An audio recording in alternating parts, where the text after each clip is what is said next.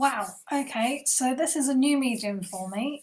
Also, I'm not a fan of listening to my own voice, but I completely feel I need to try new things because, well, that's what life's all about. So here's me starting my own podcast.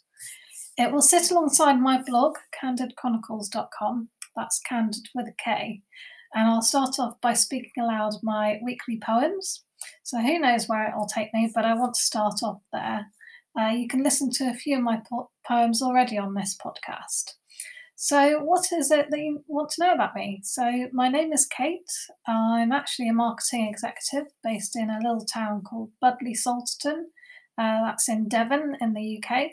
And I moved there fairly recently, only about a year ago, actually, as soon as the pandemic hit.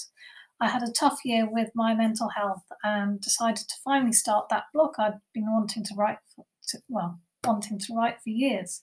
I named it Candid Chronicles because I wanted it to be a place where I was honest about my mental health and shared the things that helped me through that.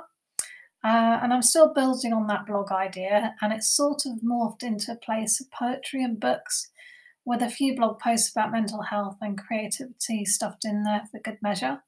It's still evolving, and that's a really great thing because all things should evolve and develop as they go.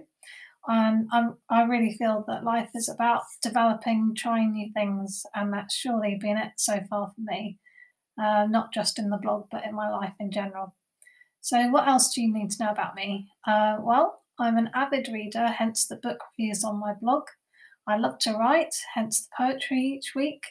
And I love arts and crafts, baking, and just generally trying out new things. So, the podcast being one of them. But I also suffer from general anxiety disorder and psoriasis. I'm gluten and dairy free, trying to eat less meat, and generally just trying to be healthier physically and mentally. And this podcast will start off with just my weekly poems for now, which link to what I'm feeling that day or that week. There's no specific theme, just a sense of my emotions and thoughts, and I share those in written form. But I believe poetry should be spoken as well as written, so that's the design around my new podcast. I hope you like what I write, or rather speak. I hope it may inspire you to write your own words too. It certainly helps me with my mental health, and I hope it helps you too. So keep it candid, everyone. See you. Bye.